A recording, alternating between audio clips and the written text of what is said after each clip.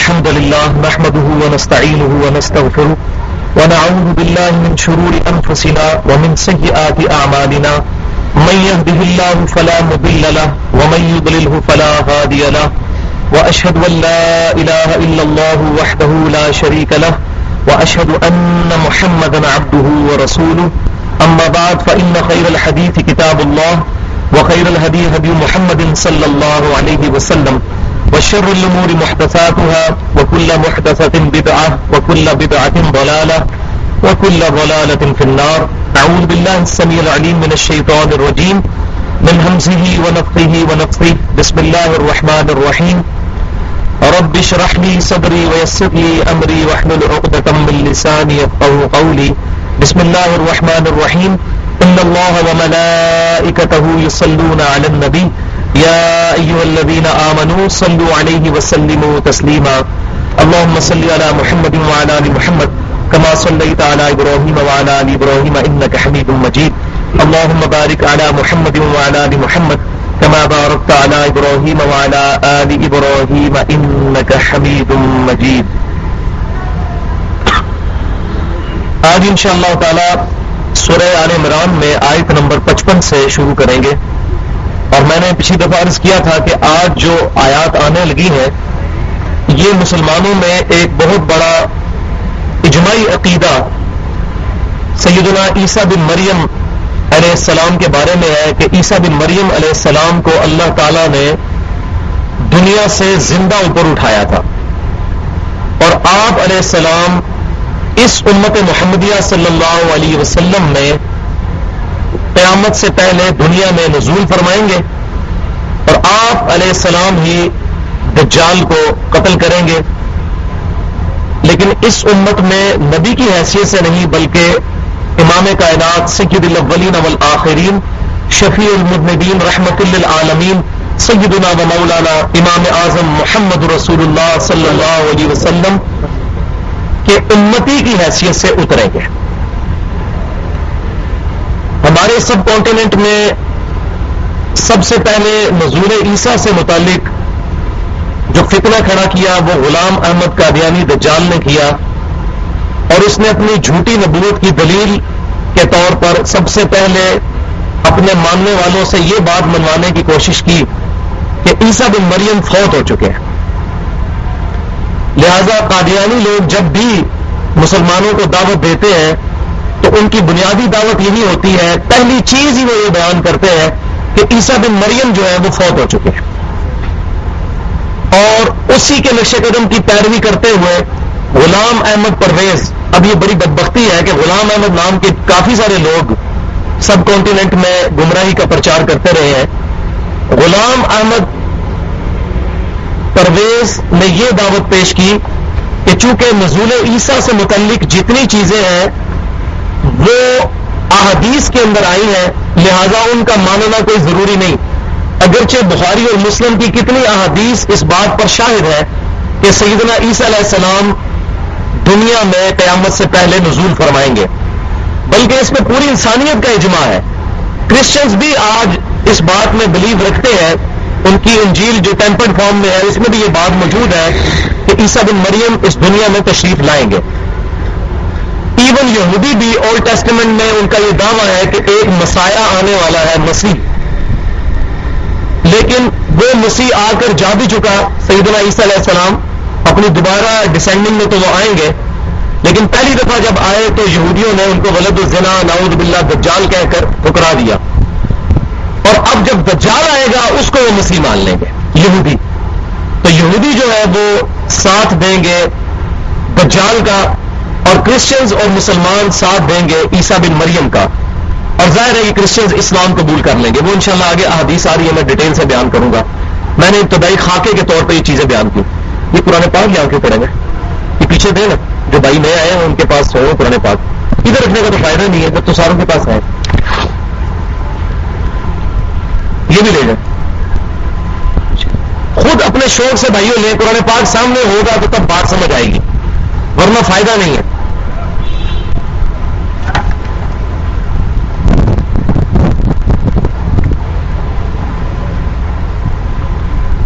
پچھلی دفعہ آیت نمبر 54 آئی تھی وَمَكَرُ اللَّهُ وَمَكَرُوا وَمَكَرَ اللَّهُ، انہوں نے بھی مکر کیا، کیوں نے؟ جیوز نے، یہودیوں نے مکر کیا، عیسیٰ بن مریم کو شہید کرنے کا ارادہ کیا، وَمَكَرَ اللَّهُ، اور اللہ نے بھی اپنی خفیہ تدبیر فرمائی، وَاللَّهُ خَيْرُ الْمَاكِرِينَ، اور اللہ تعالیٰ سب سے بڑھ کر خفیہ تدبیر فرمانے والا ہے۔ اس آیت کی ڈیٹیل ہمیں قرآن پاک میں اس طرح نہیں ملتی، البتہ آج سے چند 100 سال پہلے پوپ کی لائبریری سے ایک انجیل دریافت ہوئی، انجیل برناباس کا ذکر آج بھی انجیل میں سیدنا عیسیٰ علیہ السلام کے حواریوں کی حیثیت سے، آپ کے صحابہ کی حیثیت سے موجود ہے۔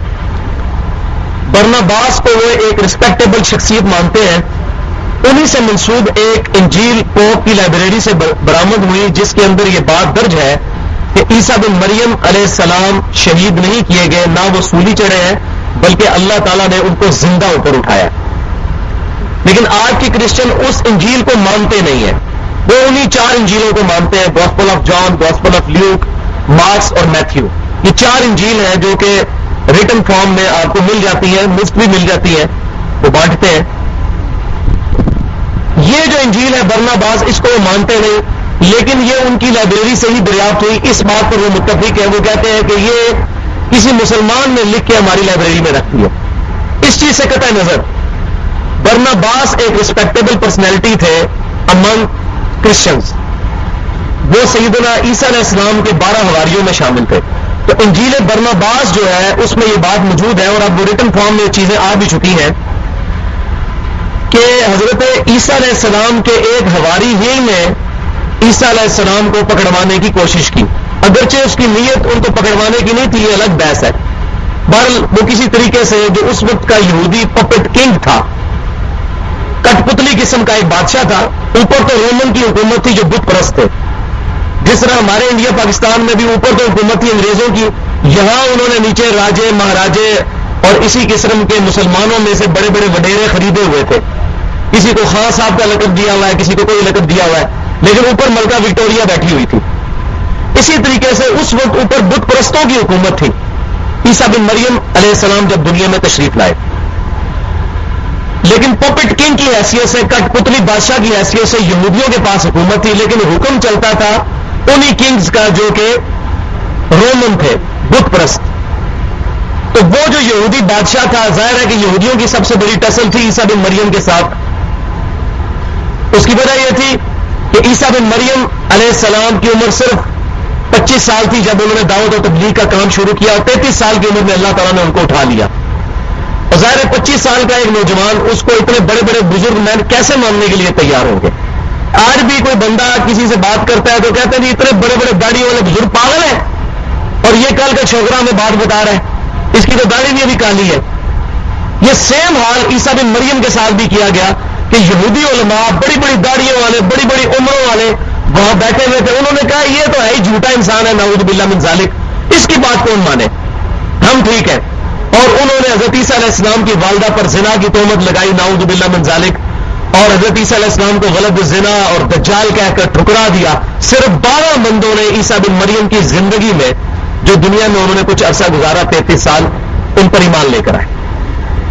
تو انجیل برناباس جو ہے اس میں یہ بات موجود ہے کہ عیسیٰ بن مریم علیہ السلام کے یہ ایک حواری نے یہودیوں کے جو پپٹ کنگ ہے اس کو آ کے مخبری کی کہ عیسیٰ بن مریم علیہ السلام فلاں جگہ پر چھپے ہوئے ہیں، تم میرے ساتھ اپنے فوجیوں کو بھیجو، اور جب اس کوٹری میں میں داخل ہوں گا تو جس کی طرف میں اشارہ کر کے یہ کہوں گا کہ اے میرے سردار،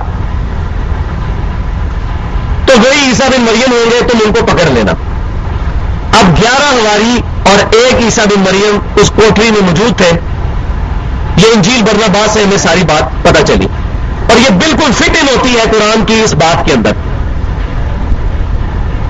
قرآن پاک بھی اور آج کی جو اسٹیبلش انجیلز ہیں، 4 جو ہے انجیلیں، وہ اس پہ خاموش ہے، لیکن وہ جو پاپ کی لائبریری سے دریافت ہوئی انجیل برناباس، اس میں یہ بات موجود ہے۔ تو وہ شخص جس نے مخبری کی تھی، جب اس کوٹری میں داخل ہوا تو اللہ تعالیٰ کا کرنا ایسا ہوا کہ 4 فرشتے جو ہے آسمان سے نازل ہوئے، کوٹری کی چھت پھٹی، عیسیٰ بن مریم علیہ السلام کو اٹھایا اور آسمانوں کی طرف لے گئے، اور وہ شخص جو کہ عیسیٰ بن مریم کی مخبری کرنے کے لیے آیا تھا، اس کی شکل اللہ تعالیٰ نے عیسیٰ بن مریم سے بدل دی۔ جب وہ مشل بردار فوجی وہاں داخل ہوئے، ان کی روشنی میں 11 حواریوں نے اس شخص کو دیکھا تو انہوں نے کہا اے ہمارے سردار، حالانکہ وہ شخص جو ہے وہ عیسیٰ بن مریم نہیں تھے، عیسیٰ بن مریم اٹھائے جا چکے تھے۔ تو فوجیوں نے اسی بندے کو پکڑ لیا، وہ بڑا چلایا کہ میں نہیں ہوں عیسیٰ بن مریم، لیکن ظاہر ہے کہ اس کی شکل بھی ہو چکی تھی، تو پکڑ کے اس کو لے گئے اور اس کو سولی چڑھا دیا۔ تو لہذا کسی حد تک جو کرسچنز کے اندر یہ بد عقیدگی پھیلی ہے کہ عیسیٰ بن مریم سولی چڑھے ہیں، وہ اس وجہ سے چڑھے ہیں، اور اس کا ڈیٹیل ذکر آئے گا سورۃ النساء میں، وہ آیات بھی آج میں انشاءاللہ ایڈریس کروں گا، کیونکہ آج میرا مقصد ایک تو غلام القادیانی دجال کے ماننے والوں کے اس باطل عقیدے کا رد ہے کہ عیسیٰ بن مریم مر چکے ہیں، اور دوسرا جو منکرین حدیث ہے، جو صحیح بخاری اور صحیح مسلم کی احادیث کو ڈینائی کرتے ہوئے عیسیٰ بن مریم کے دنیا میں آنے کے قائل نہیں ہیں، ان کو بھی میں انشاءاللہ قرآن سے ایڈریس کروں گا، احادیث بعد میں۔ تو چونکہ اب وہ احادیث کو مانتے نہیں، ان کو ہم قرآن سے دلیل دیں گے، اور انشاءاللہ تعالیٰ قرآن پاک اپنی اس عقیدے کی حفاظت کرتا ہے، اور ایسی زبردست حفاظت کرتا ہے کہ باطل اس میں داخل ہی نہیں ہو سکتا۔ احادیث نہ بھی موجود ہو تب بھی ہم عیسیٰ بن مریم علیہ السلام کے نزول کا عقیدہ اور دنیا سے زندہ اٹھائے جانے کا عقیدہ قرآن سے ثابت کریں گے، لیکن اس کے لیے بہت ایکسپرٹی کی ضرورت ہے۔ یہی وجہ ہے کہ جاوید احمد غامدی صاحب، جن سے میں نے بہت کچھ سیکھا ہے، اور میں سمجھتا ہوں کہ آج کے دور کی بہت انٹلیکچوئل شخصیت ہے، لیکن وہ بھی اس معاملے میں دھوکہ کھا گئے ہیں، اور انہوں نے بھی ٹی وی میں اس طرح کی باتیں کی ہیں کہ یہ نزول عیسیٰ والا عقیدہ غلط ہے۔ تو میں انشاءاللہ تعالیٰ آج قرآن، ان کے کچھ شاگرد بھی میرے پاس آئے تھے، میں نے 2 گھنٹے ان کے ساتھ ایڈریس کیا اور وہ مان کے اٹھے، الحمدللہ قرآن سے ہی میں نے ثابت کیا تھا۔ آج میں انشاءاللہ وہ آیات ایک ایک کر کے آپ سے کھلواؤں گا اور ان تمام چیزوں کو ایڈریس کروں گا۔ تو انہوں نے عیسیٰ بن مریم کو شہید کرنے کی چال چلی، اللہ کی خفیہ تدبیر کیا ہوئی کہ مخبری کرنے والے کی شکل عیسیٰ بن مریم میں کنورٹ ہوگی اور وہ پکڑا گیا، وہ سولی چڑھ گیا۔ اس چیز کو اب آپ سمجھے، وَمَكَرُوا، انہوں نے مکر کیا، عیسیٰ بن مریم کو شہید کرنے کی چال چلی، وَمَكَرَ اللَّهُ، اور اللہ نے بھی اپنی خفیہ تدبیر فرمائی، وَاللَّهُ خَيْرُ الْمَاكِرِينَ، اللہ سب سے بڑھ کر خفیہ تدبیر فرمانے والا ہے۔ اللہ کی خفیہ تدبیر کیا ہوئی؟ وہ انجیل برناباس سے پتہ چلی کہ اس شخص جس نے مخبری کی تھی عیسیٰ بن مریم علیہ السلام کی، اس کی شکل جو ہے عیسیٰ بن مریم والی بنا دی گئی، اور وہ سولی چڑھ گیا، اور عیسیٰ بن مریم کو 4 فرشتوں نے اٹھا لیا۔ اذ قال اللہ یا عیسیٰ انی متوفیک، یاد کرو وہ وقت جب عیسیٰ بن مریم سے اللہ تعالیٰ نے فرمایا کہ اے عیسیٰ بن مریم، میں تمہیں پورا کروں گا، انی متوفیک، تمہیں پورا کروں گا۔ عربی میں یہ لفظ جو ہے وفا کہتے ہیں پورا کرنے کو، اس سے بنتا ہے توفا، پورا اٹھا لینا۔ قرآن پاک میں جہاں جہاں اس چیز کا ذکر آئے گا کہ قیامت والے دن پورا اجر دیا جائے گا جنتیوں کو اور ان کے اجر میں کمی نہیں کی جائے گی، وہاں یہی لفظ استعمال ہوگا، وفا توفا۔ اذ قال اللہ یا عیسیٰ، وہ وقت یاد کرو جب عیسیٰ علیہ السلام سے اللہ تعالیٰ نے فرمایا انی متوفیک، اے عیسیٰ بن مریم میں تمہیں پورا کر دوں گا، پورا اٹھا لوں گا، پورا لے لوں گا۔ اس کا ترجمہ اب غلام القادیانی کے ماننے والے اور منکرین حدیث پرویزی جو ہیں وہ یہ کہتے ہیں، وہ وقت یاد کرو جب اے عیسیٰ بن مریم، میں نے عیسیٰ بن مریم سے فرمایا اللہ تعالیٰ نے کہ میں تمہیں موت دوں گا۔ ہم پڑھتے بھی ہیں نا، فمن توفیتہ منا فتوفہ علی الاسلام، جنازے والی دعا میں صحیح سند کے ساتھ ابو داؤد ترمذی میں موجود ہے، اے اللہ جب مجھے موت دینا تو اسلام پر موت دینا۔ تو کہتے ہیں وہ تو موت ہے ترجمہ، تو یہاں ترجمہ یہ ہونا چاہیے اذ قال اللہ یا عیسیٰ انی متوفیک، وہ وقت یاد کرو جب عیسیٰ بن مریم سے اللہ نے فرمایا میں تجھے موت دوں گا۔ تو یاد رکھیں قرآن پاک میں متوفی کا موت کے بارے میں 3 چیزیں آئی ہیں، یہ سمجھ لیں قرآن 3 قسم کی موتوں کو ایڈریس کرتا ہے۔ ایک موت وہ ہے جو نیند ہے، یہ بھی قرآن پاک میں سورۃ الانعام میں، سورہ زمر میں اور باقی صورتوں کے اندر ڈیٹیل کے ساتھ آتا ہے کہ اللہ تعالیٰ رات کو سوتے وقت انسان کو موت دے دیتا ہے۔ اب مجھے بتائیں جو بندہ رات کو سوتا ہے کیا وہ واقعی مرا ہوا ہوتا ہے؟ آپ اس کو چٹکی لگائیں یا اس کو سوئی چڑھائیں تو وہ اٹھ نہیں جاتا؟ تو وہ موت کی ایک قسم ضرور ہوتی ہے، لیکن اس میں انسان کی خود شعوری چلی جاتی ہے، روح بیچ میں ہی ہوتی ہے، خود شعوری چلی جاتی ہے، اس کے پاس کچھ ہو رہا ہے اس کو پتہ نہیں چلتا، لیکن سانس چل رہی ہوتی ہے، ظاہر سانس روح کی وجہ سے چل رہی ہے۔ تو یہ ایک قسم کی موت ہے جس میں جسم بھی وہی ہے، روح بھی وہی ہے، خود شعوری کانشیسنیس جو ہے وہ اللہ تعالیٰ اٹھا لیتا ہے۔ دوسری موت قرآن میں وہ آئی ہے جو کہ عام موت ہے، جو ہر انسان کو آنی ہے، کہ جسم وہی ہے، روح بھی لے لی اور خود شعوری بھی لے لی۔ نیند میں تو صرف خود شعوری لی تھی، روح نہیں لی تھی۔ جو پکی موت آ رہی ہوتی ہے اس میں روح بھی لے لی اور خود شعوری بھی لے لی، صرف جسم پڑا ہوا ہے جس پہ ہم جنازہ پڑھ کے اس کو دفنا دیتے ہیں۔ یہ دوسری موت، کل نفس ذائقۃ الموت، جس کا ذکر قرآن میں ہے سورہ انبیاء کے اندر، یہ والی موت ہر انسان پر آنی ہے۔ عیسیٰ بن مریم پر بھی آئے گی، لیکن میں بعد میں عرض کروں گا کب آئے گی ان پہ۔ اور تیسری موت وہ ہے جو اللہ تعالیٰ نے یہاں عیسیٰ بن مریم کے بارے میں ذکر کیا کہ اللہ تبارک و تعالیٰ نے پرفیکٹ توفع جو کیا، پورا لے لیا، وہ عیسیٰ بن مریم کو لیا۔ کس طرح؟ ان کی روح بھی لے لی، خود شعوری بھی لے لی اور جسم بھی اٹھا لیا۔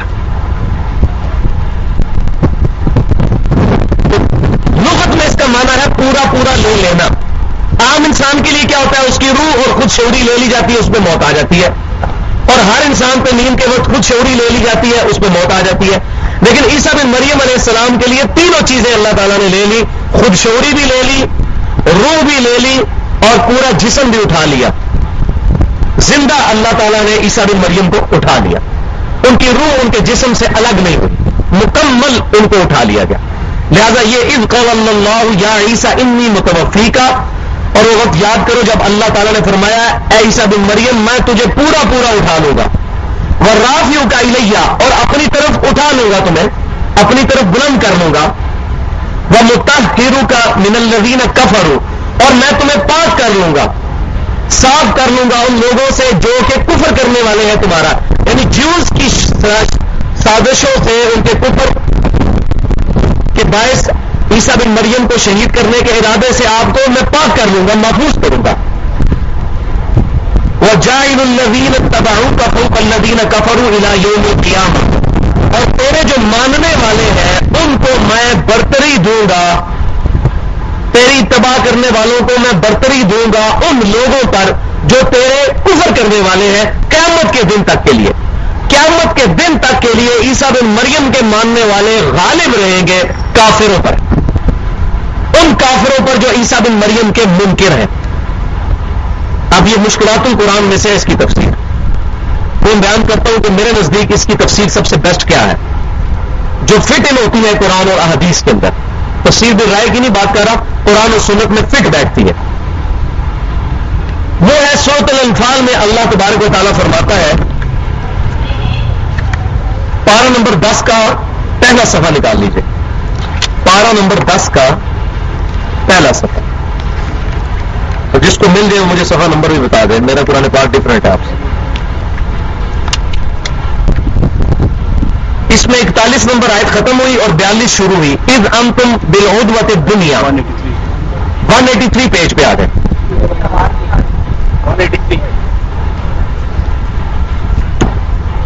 183 پیج۔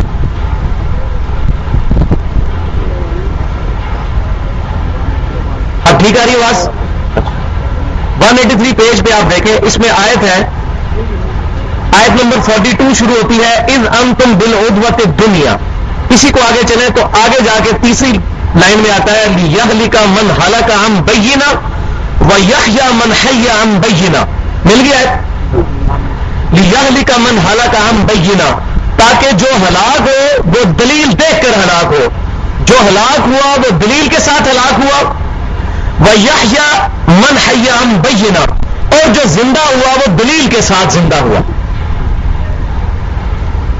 اس کو آپ اس کے ساتھ جوڑ لیں کہ جو اللہ تعالیٰ فرما رہا ہے کہ اے عیسیٰ بن مریم میں آپ کو پورا کروں گا، اس کے بعد اپنی طرف اٹھاؤں گا اور پاک کر لوں گا ان لوگوں سے جو آپ کا کفر کرنے والے ہیں، اور میں آپ کے ماننے والوں کو، پیروی کرنے والوں کو برتری دوں گا آپ کے کفر کرنے والوں پر قیامت کے دن تک۔ وہ برتری کون سی ہوگی؟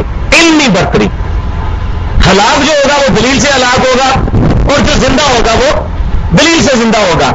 الحمدللہ عیسیٰ بن مریم کے ماننے والے ہم ہیں مسلمان, اور الحمدللہ آج بھی مسلمان اسکالرز پوری دنیا میں کرسچنز کو یہ چیلنج کر رہے ہیں کہ ایک ان ایمبیگوس آیت آج کی انجیل سے نکال دیں جس میں یہ بات لکھی ہو کہ عیسیٰ بن مریم علیہ السلام صلیب چڑھے. کتنی بڑی دلیل ہے. یا عیسیٰ بن مریم علیہ السلام اللہ تھے یا وہ اللہ کے بیٹے تھے. ایک ان ایمبیگوس آیت کوئی نہیں نکال کے بتا سکتا. تو دلائل کے اعتبار سے مسلمان آج بھی غالب ہے. تو ہمیں اللہ تعالیٰ نے غلبہ عطا فرمایا ہے عیسیٰ بن مریم کے کفر کرنے والوں سے. ان کے کفر کرنے والے دو گروہ ہیں, ایک یہودی ہے اور دوسرے عیسائی خود ہیں, جنہوں نے عیسیٰ بن مریم کے بارے میں ڈیوینٹی کلیم کی کہ وہ اللہ ہی ہے یا عیسیٰ بن مریم کو اللہ کا بیٹا مانا. تو مسلمانوں کو اللہ نے عیسیٰ بن مریم کا پیروکار بنایا ہے, کیونکہ عیسیٰ بن مریم ہی نے بشارت دی تھی آگے چل کے آئے گی کہ میرے بعد نبی آئیں گے بعد اسمہ احمد, جن کا نام احمد ہوگا صلی اللہ علیہ وسلم. بنی اسرائیل کو انہوں نے خطاب فرمایا تھا. تو ہم عیسیٰ بن مریم علیہ السلام کے ماننے والے ہیں اور ہمیں برتری حاصل ہے آپ علیہ السلام کی مخالفت کرنے والوں پر, یہود و نصارہ کے اوپر, علمی برتری. باقی اس اعتبار سے تو ظاہر ہے کہ ہمارے سامنے صورتحال کے مسلمان مغلوب ہیں, لیکن علمی طور پر برتری, کیونکہ اللہ کے نزدیک برتری علمی ہے, کوانٹٹی وائز یا طاقت کے اعتبار سے نہیں.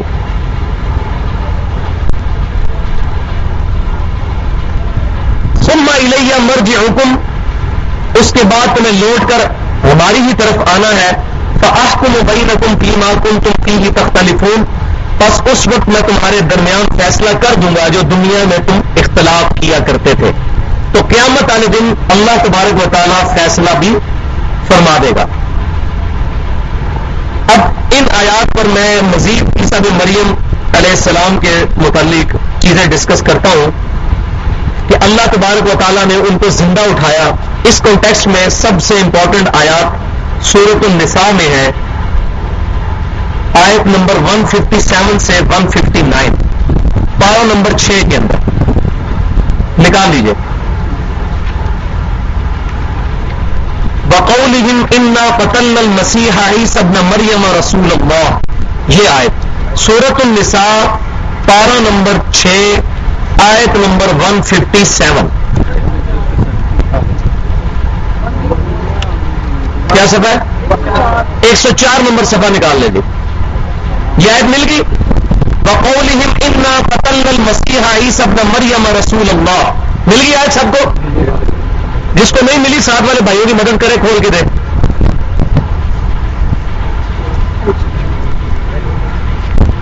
صفحہ نمبر 104 آیت نمبر 157 سورۃ النساء.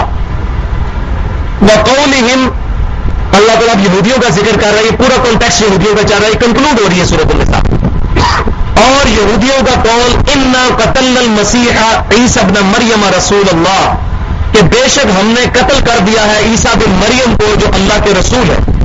یہ یہودیوں کا قول. اللہ تعالیٰ ہمارے ہم نے یہودیوں پر لعنت کی ان کی ان بد عقیدگیوں کی وجہ سے, جس میں سے ان کا ایک قول یہ تھا وما قتلوہ وما صلبوہ, انہوں نے اس کو قتل نہیں کیا, وما صلبوہ, نہ ہی اس کو صلیب چڑھایا ہے, ولکن شبہ لہم, بلکہ ان کے لیے مشتبہ کر دیا گیا معاملہ. 605 میں پڑھ گئے وہ, جیسے یہ حافظوں کو بھی جو ہے مشابہ لگ جاتا ہے, ان کے لیے معاملہ شبہ میں ڈال دیا گیا. وہ شبہ کیا تھا جو میں نے بتایا انجیل برناباس سے پتہ چلا, جو میں نے شروع میں ایڈریس کیا. وہ شبہ میں, وہ بعد میں شبہ میں پڑھ گئے کہ جس بندے نے ہماری ساتھ مخبری کی تھی آ کے, وہ خود کدھر گیا؟ پھر بندے تو پورے ہونے چاہیے. عیسیٰ علیہ السلام کو تو پکڑ لیا 11 ہماری, تو یہ وہ 12واں بندہ جو ہمیں بتانے کے لیے وہ کدھر گیا؟ تو اس میں وہ پھر شبہ میں پڑ گئے. یہ شبہ تھا ان کو. تو بندے تو 13 پورے ہونے چاہیے تھے, 12 ہماری اور عیسیٰ بن مریم, لیکن بندے جو ہے وہ 12 تھے. عیسیٰ بن مریم کو اللہ تعالیٰ نے اٹھا لیا تھا علیہ السلام. اللہ فرماتا ہے ان کے لیے معاملہ شبہ میں ڈال دیا گیا. وَإِنَّ الَّذِينَ اخْتَلَفُوا فِيهِ لَفِي شَكٍّ مِّنْهُ, اور بے شک جو لوگ عیسیٰ بن مریم کے بارے میں اختلاف کر رہے ہیں وہ شک میں ہیں اور خود ان کو کانفیڈنس نہیں ہے اس عقیدے میں. مَا لَهُمْ بِهِ مِنْ عِلْمٍ, ان کے پاس کوئی علمی دلیل نہیں ہے اپنے عقیدے پر کہ عیسیٰ بن مریم قتل کر دیے گئے یا عیسیٰ بن مریم علیہ السلام کو شہید کر دیا گیا یا صلیب چڑھا دیا گیا. الا اتباع الظن، وہ تو نہیں کر رہے مگر اپنے گمان کی پیروی کر رہے ہیں. بس اپنا ایک دماغ میں ایک عقیدہ بنایا، اسی کی پیروی کرتے جا رہے ہیں. وما قتلوہ یقینا، اور یقیناً ان کو قتل نہیں کیا گیا. بل رفعہ اللہ الیہ، بلکہ اللہ تعالیٰ نے ان کو اپنی طرف بلند کر لیا، رفع کر لیا، اٹھا لیا. وکان اللہ عزیزا حکیما، اور اللہ تعالیٰ غالب ہے اور حکمت والا ہے. وَإِن مِّنْ أَهْلِ الْكِتَابِ، اور اہل کتاب میں سے کوئی بھی نہیں ہے إِلَّا لِيُؤْمِنَنَّ بِهِ قَبْلَ مَوْتِهِ، کہ وہ ایمان لے آئے گا عیسیٰ بن مریم پر ان کی موت سے پہلے پہلے. اللہ تعالیٰ فرما رہا ہے دنیا میں کوئی ایسا عیسائی نہیں بچے گا جو عیسیٰ بن مریم کی موت سے پہلے پہلے ان پر ایمان نہ لے آئے. جب عیسیٰ بن مریم دوبارہ دنیا میں آئیں گے سب کے سب عیسائی ایمان لے آئیں گے. صحیح بخاری اور صحیح مسلم کی متفق علیہ حدیث ہے. صحیح بخاری کے کتاب الانبیاء چیپٹر میں، صحیح مسلم کے کتاب الایمان چیپٹر میں کہ امام کائنات سید الاولین والآخرین شفیع المذنبین رحمۃ للعالمین سیدنا و مولانا امام اعظم محمد رسول اللہ صلی اللہ علیہ وسلم نے فرمایا کہ بے شک عیسیٰ بن مریم تم میں اتریں گے، صلیب کو توڑ دیں گے، خنزیر کو قتل کر دیں گے اور جزیہ ختم کر دیں گے، اور پھر دنیا میں امن ہی امن ہو جائے گا اور وہ دجال کو بھی قتل کریں گے. بخاری اور مسلم کی یہ متفق علیہ حدیث ہے. تو اللہ تعالیٰ فرما رہا ہے کہ اللہ نے ان کو اٹھا لیا اور کوئی اہل کتاب نہیں ہے مگر ان کی موت سے پہلے ان پر ایمان لائے گا. کیونکہ جب عیسیٰ بن مریم اتریں گے پھر عیسائیوں کے پاس کوئی ایکسکیوز نہیں رہے گا کہ وہ انکار کریں. عیسیٰ بن مریم علیہ السلام جب اتر آئیں گے پھر وہی انکار کر دیں گے کہ جو تم نے میرے بارے میں ڈیوینٹی کلیم کی، مجھے اللہ کا بیٹا ٹھہرایا، یہ عقیدے غلط ہے. تو عیسیٰ بن مریم کے ماننے والے خود اسلام قبول کر لیں گے، پھر وہ خنزیر کو بھی قتل کریں گے تاکہ خنزیر کا گوشت جو ہے جو انجیل میں بھی حرام تھا قرآن میں بھی حرام ہے وہ لوگ کھانا چھوڑ دیں. صلیب کو بھی توڑ دیں گے اور جزیہ ختم ہو جائے گا. جزیہ اس لیے ختم ہو جائے گا کہ اسلام ہی پھیل جائے گا ساری طرف. وَيَوْمَ الْقِيَامَةِ يَكُونُ عَلَيْهِمْ شَهِيدًا، اور قیامت والے دن عیسیٰ بن مریم ان پر گواہ ہوں گے. تو یہ جو آیت ہے وَإِن مِّنْ أَهْلِ الْكِتَابِ إِلَّا لَيُؤْمِنَنَّ بِهِ قَبْلَ مَوْتِهِ، اس آیت کی تلاوت کر کے سیدنا ابو ہریرہ رضی اللہ تعالیٰ عنہ کہا کرتے تھے. صحیح بخاری اور صحیح مسلم کی متفق علیہ حدیث ہے. حضرت ابو ہریرہ رضی اللہ تعالیٰ عنہ جب یہ حدیث بیان کیا کرتے تھے کہ عیسیٰ بن مریم دنیا میں تشریف لائیں گے تو پھر یہ آیت تلاوت کیا کرتے تھے وَإِن مِّنْ أَهْلِ الْكِتَابِ إِلَّا لَيُؤْمِنَنَّ بِهِ قَبْلَ مَوْتِهِ، کوئی بھی اہل کتاب نہیں جو ان کی موت سے پہلے پہلے ان پر ایمان نہ لے آئے. اس کو حضرت ابو ہریرہ رضی اللہ تعالیٰ عنہ بخاری اور مسلم میں آتا ہے عیسیٰ بن مریم علیہ السلام کے دنیا میں نزول کے بارے میں دلیل کے طور پر کوٹ کیا کرتے تھے. اور بخاری اور مسلم کی متفق علیہ حدیث ہے. صحیح مسلم میں ڈیٹیل کے ساتھ ہے کتاب الایمان میں کہ نبی صلی اللہ علیہ وسلم فرماتے ہیں اس وقت میری امت کا کیا حال ہوگا جب تم میں عیسیٰ بن مریم اتریں گے اور مسلمانوں کی جماعت کا امیر یعنی امام مہدی جو ہوں گے وہ عیسیٰ بن مریم سے کہیں گے کہ آپ نماز بڑھائیں آگے بڑھ کر.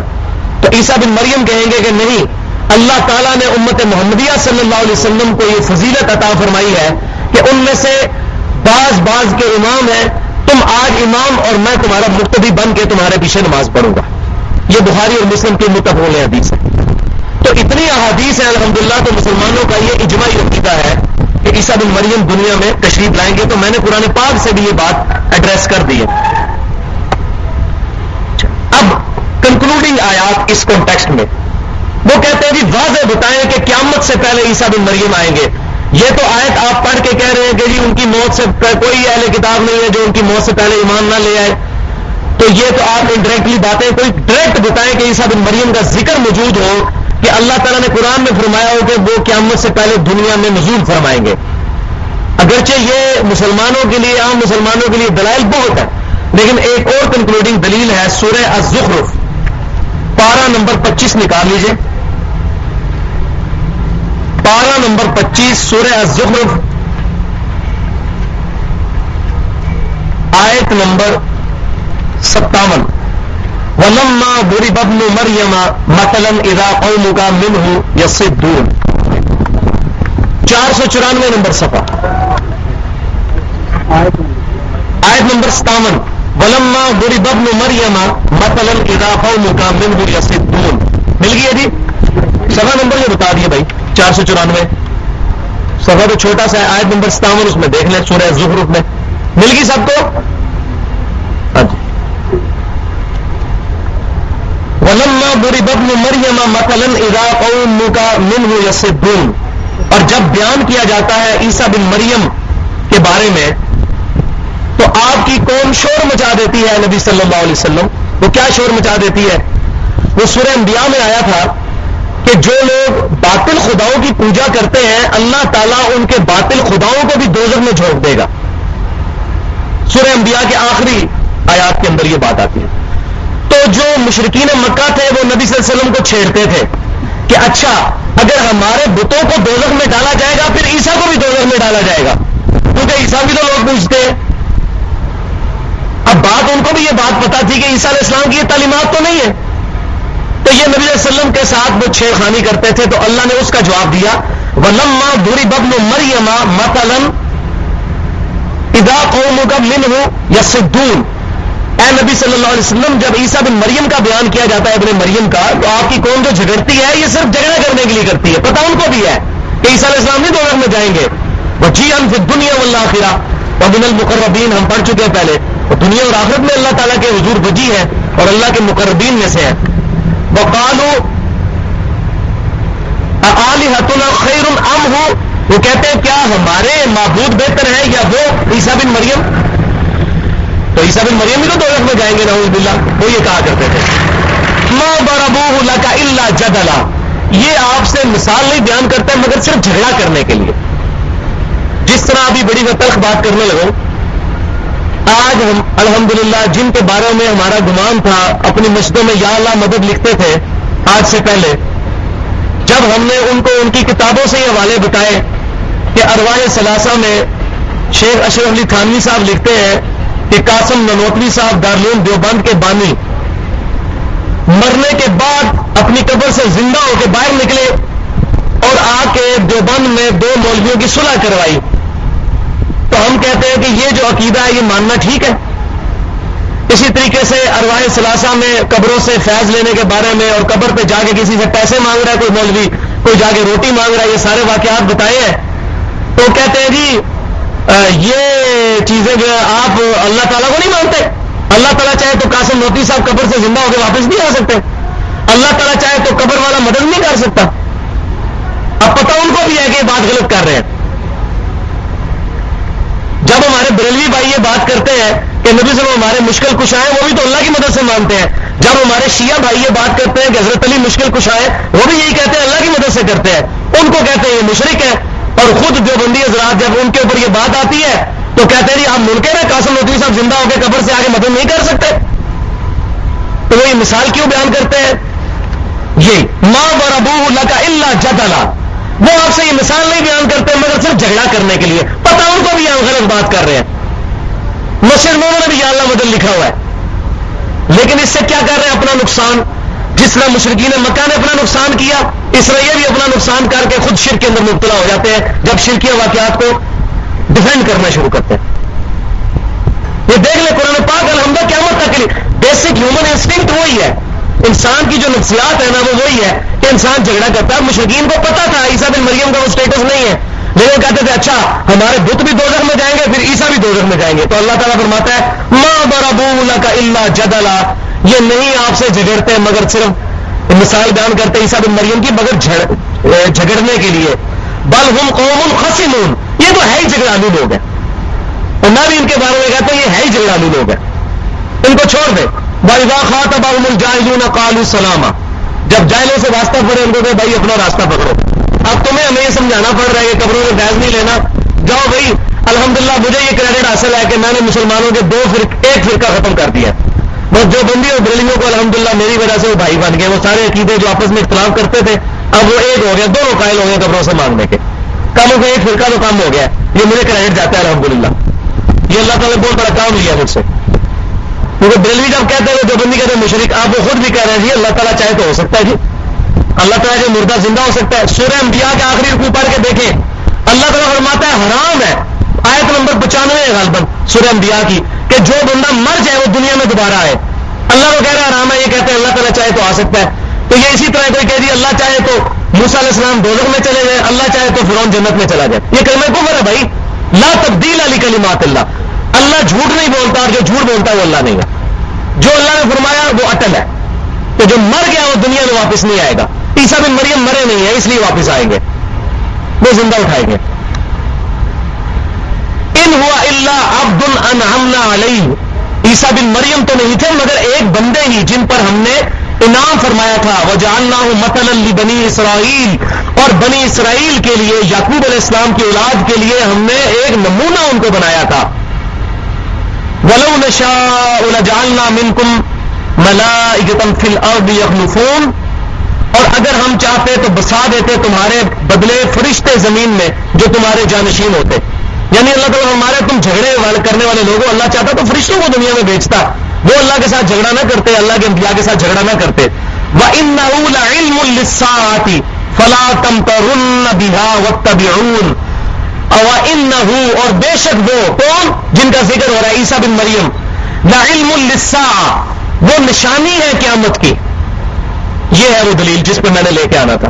قرآن میں موجود ہے کہ عیسیٰ بن مریم قیامت کی نشانی ہے. فلا تمترن بها اور تم اس نشانی میں شک نہ کرنا. واتبعون اور میری پیروی کرنا. نبی صلی اللہ علیہ وسلم کے ذریعے کہلایا جا رہا ہے ھذا صراط مستقیم، یہ ہے سیدھا راستہ. تو یہ آیت واضح ثبوت ہے کہ عیسیٰ بن مریم، یہ انہو کی ضمیر عیسیٰ بن مریم کی طرف جاری ہے، ان کا بات ذکر ہو رہا ہے. انہو لعلم للساعہ. ساعہ کا لفظ قرآن میں قیامت کے لیے آیا ہے. عیسیٰ بن مریم قیامت کی خبر ہے.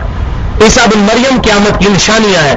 اور بخاری اور مسلم کی متفق علیہ حدیث ہے کہ عیسیٰ بن مریم قیامت کی نشانیوں میں سے ہے. اور صحیح مسلم میں کتاب الفتن چیپٹر میں نبی صلی اللہ علیہ وسلم نے جب قیامت کی 10 نشانیاں گنوائی، اس میں آپ صلی اللہ علیہ وسلم نے 5ویں نشانی ارشاد فرمائی بنزول عیسیٰ ابن مریم صلی اللہ علیہ وسلم. عیسیٰ بن مریم صلی اللہ علیہ وسلم دنیا میں نزول فرمائیں گے. اسی حدیث کے تحت محدثین نے نبی صلی اللہ علیہ وسلم کے لیے صلی اللہ علیہ وسلم کا درود کا لفظ استعمال کیا، کیونکہ آپ صلی اللہ علیہ وسلم نے حضرت عیسیٰ کے لیے لفظ استعمال کیا ہے عیسیٰ ابن مریم صلی اللہ علیہ وسلم. صحیح مسلم میں کتاب الفتن کے اندر 5ویں نشانی قیامت کی جو نشانیوں میں سے ہے. تو یہ الحمدللہ میں نے آج اس کو ہر اعتبار سے کوشش کی ہے کہ یہ عقیدہ جو ہے نزول عیسیٰ کا کلیئر ہو جائے، تاکہ آج اس معاملے میں جو لوگ مسکنسیپشن پھیلائے ہوئے ہیں ان کے معاملات جو ہے وہ کلیئر ہو جائیں. اچھا، فَأَمَّا الَّذِينَ كَفَرُوا. اب ادھر واپس آ جائے آیت نمبر 56 پہ سورہ آل عمران کی. جو لوگ کفر کریں گے عیسیٰ بن مریم کا، فَأُعَذِّبُهُمْ عَذَابًا شَدِيدًا فِي الدُّنْيَا وَالْآخِرَةِ. ہم دنیا میں بھی اور آخرت میں ان کو شدید ترین عذاب دیں گے. وَمَا لَهُم مِّن نَاصِرِينَ اور ان کا کوئی مددگار نہیں ہوگا. اس میں ڈائریکٹلی ایڈریس ہے جیوز جنہوں نے حضرت عیسیٰ علیہ السلام کا کفر کیا، کیونکہ عیسیٰ علیہ السلام یہودیوں کی طرف اللہ کے پیغمبر بنا کے بھیجا گئے تھے. حضرت عیسیٰ علیہ السلام خود بھی یہودی تھے. یہودی جو ہے وہ یہودا بیٹا تھے حضرت اسرائیل علیہ السلام. یعقوب علیہ السلام جو ابراہیم علیہ السلام کے پوتے تھے ان کا لقب تھا اسرائیل. تو اسرائیل علیہ السلام کا بیٹے تھے 12، ان میں سے یہودا ان کی نسل تھی، وہ یہودی کہلاتے تھے. تو حضرت عیسیٰ علیہ السلام یہودی تھے، یہودیوں کی طرف ان کو پیغمبر بنا کے بھیجا گیا، بنی اسرائیل میں سے تھے. لیکن یہودیوں نے ان کی مخالفت کی، ان سے کفر کیا. تو اب اللہ تعالیٰ نے فرمایا ہم قیامت تک ان کو عذاب دیں گے اور آخرت میں بھی عذاب دیں گے. اور قیامت تک کیا عذاب ہے؟ 70 عیسوی کے اندر، آج سے تقریباً 2000 سال پہلے، نبی زم کی پیدائش سے ایگزیکٹ 500 سال پہلے، ٹیمپل آف سلیمان جو ہیکل سلیمانی تھا یہودیوں کا، وہ ٹائٹس نے حملہ کر کے مسمار کر دیا، جس کی آج ایک دیوار باقی ہے جس کو ویلنگ وال کہتے ہیں. آپ لکھیں یوٹیوب پہ ویلنگ وال، اس کی ویڈیوز بھی آ جائیں گی. اس کے آگے وہ یوں کھڑے ہو کے رو رہے ہوتے ہیں، رو تو رات پڑھ رہے ہوتے ہیں یوں کر کے. تو ویلنگ وال وہ ٹیمپل آف سلیمان ہیکل سلیمانی کی ایک باقی ہے جس کو گرا دیا تھا، شہید کر دیا تھا اس وقت کی رومن امپائر نے، بت پرستوں نے، ٹائٹس نے. اور وہ آج تک ان کا قبلہ گرا پڑا ہوا ہے 2000 سال. اور اس نے 6 لاکھ یہودیوں کو قتل کیا تھا ایک دن کے اندر. یہ عذاب آیا تھا ان پہ. 6 لاکھ کو قید کر کے لے گئے. پھر پوری دنیا میں ایسے بکھرے ہیں کہ ان کو ہمیشہ مار پڑی ہے. یہ آج کل آپ تھوڑا دیکھ رہے ہیں گٹھ جوڑ ہوا ہے عیسائیوں یہودیوں کا. پہلے تو عیسائیوں نے قتل عام کیا یہودیوں کا، جس طرح مسلمانوں کا سکھوں نے قتل عام کیا تھا پارٹیشن کے وقت. اس طریقے سے 2000 سال سے یہودیوں کو عیسائی قتل کرتے آئے تھے. کیوں؟ عیسائی حضرت عیسیٰ کو اللہ کا بیٹا مانتے ہیں. جس کو عیسائی اللہ کا بیٹا مانتے ہیں، یہودی اس کو کہتے ہیں دجال، ولد الزنا، ارامی، نعوذ باللہ. یہ کیسے ان کا اتحاد ہو سکتا ہے آپس میں؟ لیکن یہودیوں نے ایسی چال چلی. 1917 کے اندر انہوں نے بالفور ڈکلیریشن لی. اس کی وجہ سے معاہدہ ہو گیا کہ یہودیوں کو اجازت ہے کہ وہ اسرائیل کی سرزمین خرید سکتے ہیں. ورنہ حضرت عمر فاروق رضی اللہ تعالیٰ نے جب قبضہ کیا تھا بیت المقدس پر، اس سے لے کر 1917 تک میکسیمم پورشن مسلمانوں کی حکومت رہی. وہاں پر سلطنت عثمانیہ کی حکومت رہی، اور سلطنت عثمانیہ کو بیچ میں 1-2 دفعہ عیسائیوں نے قبضہ کیا. انہوں نے بھی یہودیوں کو وہاں نہیں آنے دیا. سلطنت عثمانیہ کو کروڑوں اربوں روپے کی اس ٹائم آفر ہوئی. یہودیوں نے کی کہ ہمیں وہاں زمین خریدنے دیں، لیکن وہ حضرت عمر والا معاہدے کی انہوں نے پاسداری کی اور نہیں خریدنے دی. 1917 کے اندر پاپ سے انہوں نے اپنا گناہ معاف کروا کے، کیونکہ پاپ کو ان کو اختیار ہے کہ پاپ جو ہے وہ شریعت کو چینج کر سکتا ہے. یہودیوں نے آفیشل ڈکلیئر کروایا کہ حضرت عیسیٰ کو ہم نے نہیں قتل کیا، نعوذ باللہ. تو 1917 میں بالفور ڈکلیریشن کے تحت یہودیوں کو اجازت مل گئی کہ وہ اسرائیل میں اپنی زمینیں خریدیں. انہوں نے اس طرح خریدنے شروع کی کہ 1948 کے اندر میکسیمم ان کے پاس ایریا آ گیا. 1948 میں اسرائیل بن گیا. 1967 کے اندر آ کے پھر عرب اور اسرائیل جنگ میں اسرائیل کو فتح ہوئی، اور اسرائیل کی حدود جو ہے بہت پھیل گئی، اور ایک بہت اسٹیبلش طور پر ان کی جو ہے وہ حکومت قائم ہو گئی. لیکن اسی دوران ان پر عذاب بھی آیا ہولوکاسٹ کے نام سے. جو یہودیوں ایک دن میں، بعض لوگ کہتے ہیں 60 لاکھ، بعض کہتے ہیں 6 لاکھ، 6 لاکھ ہی ہم مان لیتے ہیں. ایک دن میں 6 لاکھ یہودی قتل کیا تھا ہٹلر نے. یہ عذاب وہی عذاب ہے جو عیسیٰ بن مریم کا انہوں نے انکار کیا. اور اس عذاب کی آخری شکل آئے گی جب عیسیٰ بن مریم دنیا میں اتریں گے، اور وہ بخاری اور مسلم میں موجود ہے.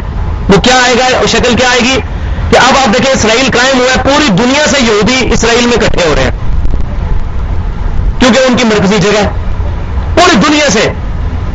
اب عیسیٰ بن مریم جب دنیا میں تشریف لائے تھے، یہودیوں نے ان کا انکار کیا تھا. اللہ تعالیٰ کی سنت ہے، جب بھی کوئی رسول دنیا میں آتا ہے اور اس کے ماننے والے جو ہے وہ اس کی امت جب اس کا انکار کرتی ہے تو اس امت کو ہلاک کیا جاتا ہے. نوح علیہ السلام کی قوم بھی ہلاک ہوئی، موسیٰ علیہ السلام کی قوم بھی ہلاک ہوئی، جو فرعونی تھے وہ ہلاک ہوئے. لوط علیہ السلام کی قوم بھی ہلاک ہوئی، صرف ایمان والے بچائے گئے. نبی صلی اللہ علیہ وسلم کی قوم بھی ہلاک ہوئی. غزوہ بدر اور غزوہ احد اور غزوہ خندق کے اندر اللہ تعالیٰ نے مسلمانوں کے ذریعے ان کو عذاب دلوایا. یہ سورہ توبہ میں موجود ہے کہ نبی صلی اللہ علیہ وسلم کے ہاتھوں سے ان کو عذاب دلوایا، اور باقی لوگ ایمان لے آئے. عیسیٰ بن مریم کا جو انکار ہوا ہے، ان کا عذاب کی ابھی آخری قسط باقی ہے. ایک تو قسط وہ کھٹتے آ رہے ہیں ابھی تک یہودی، آخری قسط آئے گی جو بخاری مسلم میں موجود ہے کہ قیامت کے نزدیک جب عیسیٰ بن مریم دنیا میں تشریف لائیں گے، اگر کسی پتھر کے پیچھے بھی کوئی یہودی چھپا ہوگا تو مسلمان کو وہ پتھر کہے گا کہ میرے پیچھے یہودی ہے، اس کو قتل کر دو، تو وہ مسلمان اس یہودی کو قتل کر دیں گے، سوائے ایک درخت کے جو ان کو پناہ دے گا، جس درخت کی کاشت وہ بڑی تیزی کے ساتھ کر رہے ہیں، آج یہودی وہ کر رہے ہیں. تو مسلمانوں کے ذریعے حضرت عیسیٰ علیہ السلام کے ذریعے وہ عذاب کی قسط ان کو ملے گی یہودیوں کو کہ جو ابھی ڈیو ہے انبیاء کے انکار پر. یہی وجہ ہے کہ حضرت عیسیٰ علیہ السلام دنیا میں دوبارہ تشریف لائیں گے، کیونکہ ان کی قوم ہلاک نہیں ہوئی ہے ان کا انکار کرنے کی وجہ سے. تو اب وہ قسط ان کو یہاں آ کے دنیا میں بدلہ لیں گے. عیسیٰ بن مریم پھر نبی صلی اللہ علیہ وسلم کے ساتھ دفن ہوں گے، دنیا میں آئیں گے وہ، اور شادی بھی کریں گے، ان کے بچے بھی ہوں گے، اور تقریباً کچھ روایات میں 40 سے 45 سال کا ذکر ملتا ہے کہ وہ دنیا میں رہیں گے.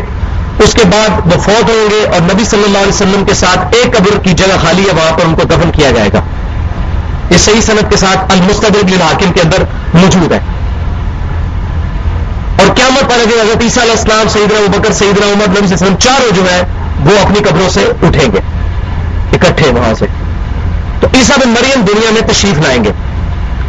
تو اللہ تبارک و تعالیٰ فرما رہے ہیں کہ جو لوگ عیسیٰ بن مریم کا کفر کرنے والے ہیں ہم ان کو عذاب دیں گے، اور عذاب کی قسطیں ان کو چلتی آ رہی ہیں. آپ دیکھیں ابھی بھی سکون نہیں ہے ان کو وہاں پہ. وَأَمَّا الَّذِينَ آمَنُوا، اور جو لوگ ایمان لائیں گے، وعملوا الصالحات اور نیک اعمال کریں گے فیوفیہم اجورہم اللہ ان کو پورا پورا بدلہ دے گا. یہ دیکھیں وہی لفظ آ گیا وہ والا متوفی کا یہاں گیا فیوفیہم پورا پورا. حضرت عیسیٰ علیہ السلام کو پورا پورا اٹھایا, پورا پورا لے لیا. اللہ تعالیٰ فرما رہا ہے نیک اعمال کرنے والوں کو پورا پورا بدلہ دوں گا. واللہ لا یحب الظالمین اور اللہ تعالیٰ محبت نہیں کرتا ظلم کرنے والوں کے ساتھ. ذالک نتلوہ علیک من الآیات والذکر الحکیم. اے محبوب صلی اللہ علیہ وسلم یہ آیات ہیں جو ہم پڑھ کے آپ کو سناتے ہیں اور یہ آیات نصیحت اور حکمت سے بھرپور ہے. ان مثل عیسیٰ عند اللہ کمثل آدم بے شک عیسیٰ بن مریم کی مثال اللہ کے حضور ویسی ہے جیسا کہ آدم علیہ السلام. اب یہ بڑی کانٹے کی بات آ رہی ہے. جن لوگوں کو نیند آ رہی ہے نا جی میری طرف سے اجازت ہے ان کے کان میں اڑے آپ, لیکن اتنے نہ ہو کے ٹوٹ جائیں, کیونکہ یہی اگر کوئی ایسا معاملہ ہونا تو سارے لوگ جاگے ہوں گے. ماشاءاللہ 100 سے زیادہ لوگ آپ بیٹھے ہوئے ہیں اور کیا فائدہ اگر یہ 100 لوگ بھی ان عقیدوں کو کلیئر کر دیں تو پوری دنیا میں ریولیوشن آ سکتی ہے. یہ باتیں آپ کو ملنی نہیں ہے اتنی آسانی کے ساتھ, اسی لیے ہر ایک چیز کی ہم ویڈیو بھی ریکارڈ کرتے ہیں, پھر جو بندے یہاں موجود نہیں ان تک ویڈیو سے بھی یہ بات پہنچائی جا سکتی ہے. اللہ تعالیٰ فرماتا ہے بے شک مثال عیسیٰ بن مریم کی عند اللہ اللہ کے حضور اس طرح ہے کہ مثل آدم جیسا کہ آدم علیہ السلام کی. اب مزے کی بات یہ ہے عیسائی حضرت آدم علیہ السلام کو تو اللہ کا بندہ مانتے ہیں اور عیسیٰ بن مریم کہتے ہیں بیگاٹن سن آف گاڈ اللہ کا صلبی بیٹا. نعوذ باللہ. یہ کہتے ہیں کیتھولک, اور پروٹیسٹنٹ کہتے ہیں عیسیٰ بن مریم اللہ ہی ہے. نعوذ باللہ. ان کا صحیح رد کنکلوژن ہوگا سورہ مائدہ میں, وہ آخری کلام ہوگا اللہ تعالیٰ عیسائیوں کے ساتھ کرے گا. یہ مضمون جو سورہ عمران اور نساء سے شروع ہوا ہے یہ مائدہ میں آخری جو ہے اپنے درجے کو پہنچے گا. پھر آخری رکوع نازل ہوگا سورۃ المائدہ کا کہ عیسیٰ بن مریم کو ہم قیامت والے دن کھڑا کریں گے اور پوچھیں گے اے عیسیٰ بن مریم کیا تو نے لوگوں سے کہا تھا کہ تجھے اور تیری ماں کو اللہ کو چھوڑ کر معبود مان لیا جائے؟ وہ کہیں گے اللہ تو پاک ہے, مجھے کب شایع تھا کہ میں وہ بات کروں جس کا میں اہل ہی نہیں ہوں. میں نے تو ان سے وہی کہا تھا جو تو نے مجھے وہی کیا تھا کہ تو عبادت کرو اس اللہ کی جو تمہارا اور میرا رب ہے. اے اللہ اگر میں نے ان سے کوئی ایسی بات کی ہوگی تو تیرے علم میں ہوگی, جو تیرے دل میں ہے وہ میں نہیں جانتا اور جو میرے دل میں ہے وہ تو جانتا ہے. اے اللہ اب یہ تیرے بندے ہیں چاہے ان کو عذاب دے یا بخش دے. اللہ فرمائے گا نہیں آج وہ دن ہے سچوں کو ان کا سچا عقیدہ ہی نفع دے.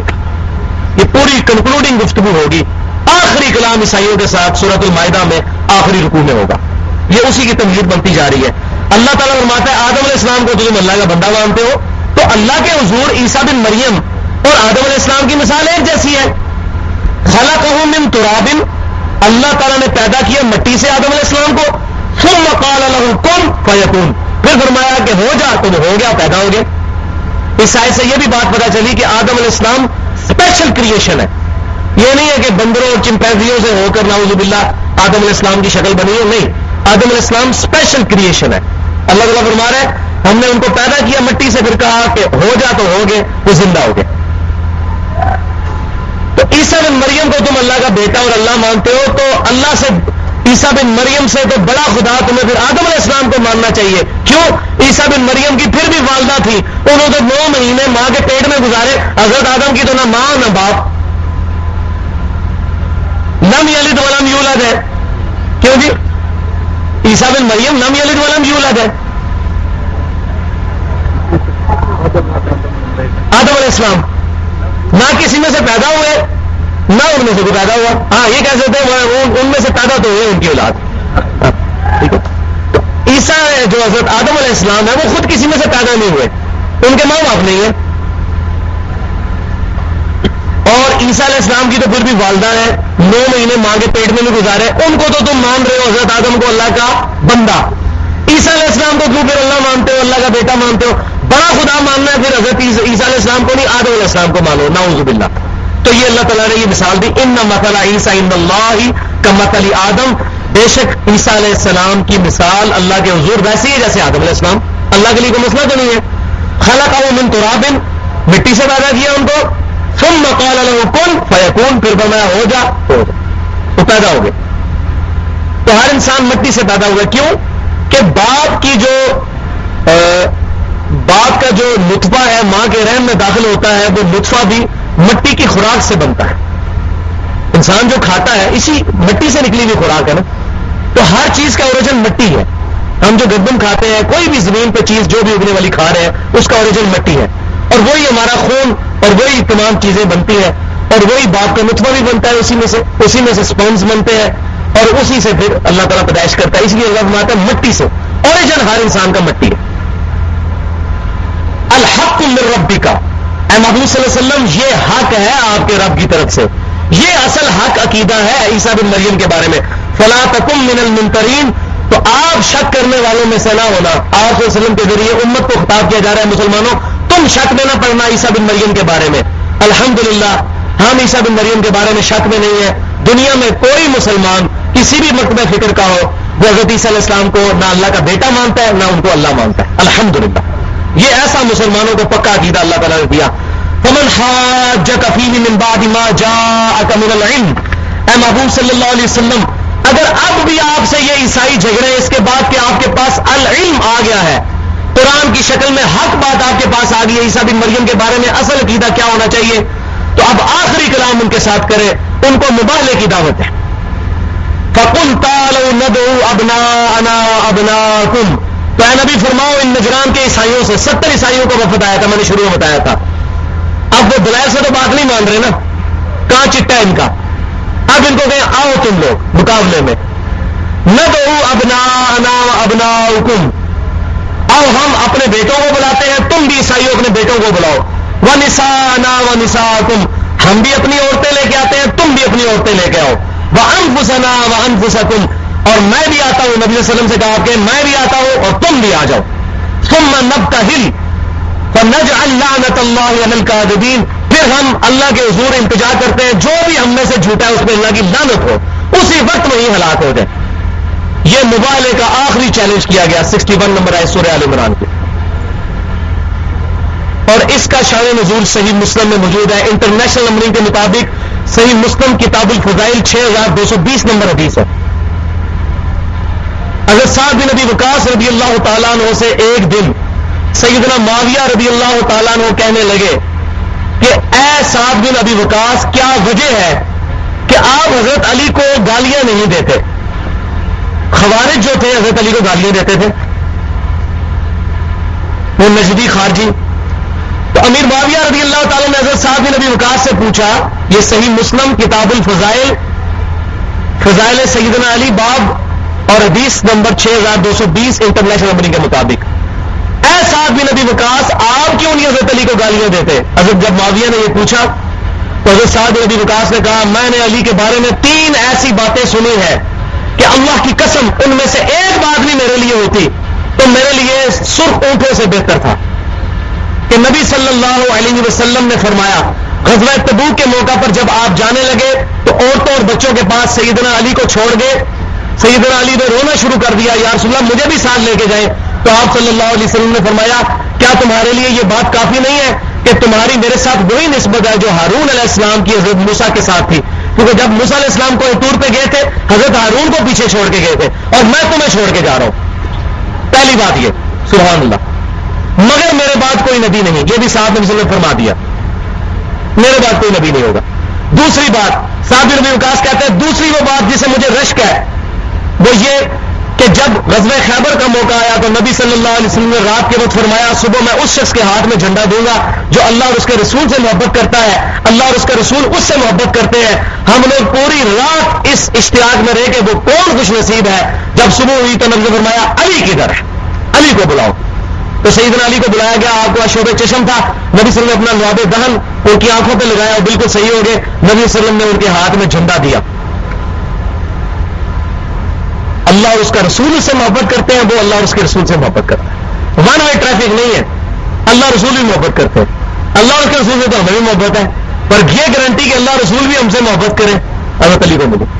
تیسری بات کہتے ہیں سیدنا معاویہ سے، اے معاویہ تیسری بات یہ ہے کہ نبی صلی اللہ علیہ وسلم نے جب یہ آیت نازل ہوئی، یہ آیت تعالوا ندعو ابناءنا وابناءکم ونساءنا ونساءکم وانفسنا وانفسکم، تو نبی صلی اللہ علیہ وسلم نے سیدنا علی، سیدہ فاطمہ، سیدنا حسن، سیدنا حسین کو اپنی چادر کے نیچے لیا.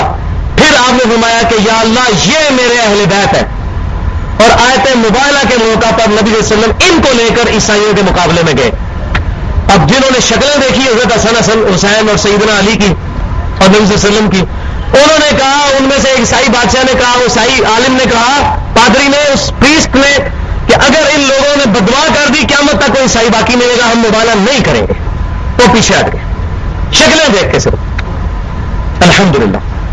تو یہ آیت مباہلہ جو ہے اہل بیت کی شان میں، اہل بیت میں نبی صلی اللہ علیہ وسلم کی بیویاں بھی شامل ہیں، نبی صلی اللہ علیہ وسلم کی ساری بیٹیاں بھی شامل ہیں، اور اسی کی ایکسٹینشن میں سیدنا علی، حسن حسین اور سیدہ فاطمہ بھی شامل ہیں. تو جب انہوں نے یہ دیکھا تو وہ جناب بھاگ گئے. ان ھذا لہو القصص الحق، بے شک یہ ہے سچا بات، سچا قصہ. یہ جو سارے یہودیوں اور عیسائیوں کے جو جھوٹے قصے وہ غلط ہیں عیسیٰ بن مریم کے بارے.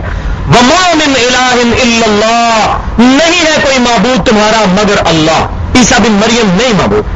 لقد کفر الذین قالوا ان اللہ هو المسیح ابن مریم، یہ سورہ مائدہ میں نے بتایا کنکلوژن ہوگی. وہ لوگ کافر ہیں جو کہتے ہیں حضرت عیسیٰ علیہ السلام ہی اللہ ہے. یاد رہو تمہارا کوئی الہ نہیں سوائے ایک اللہ کے.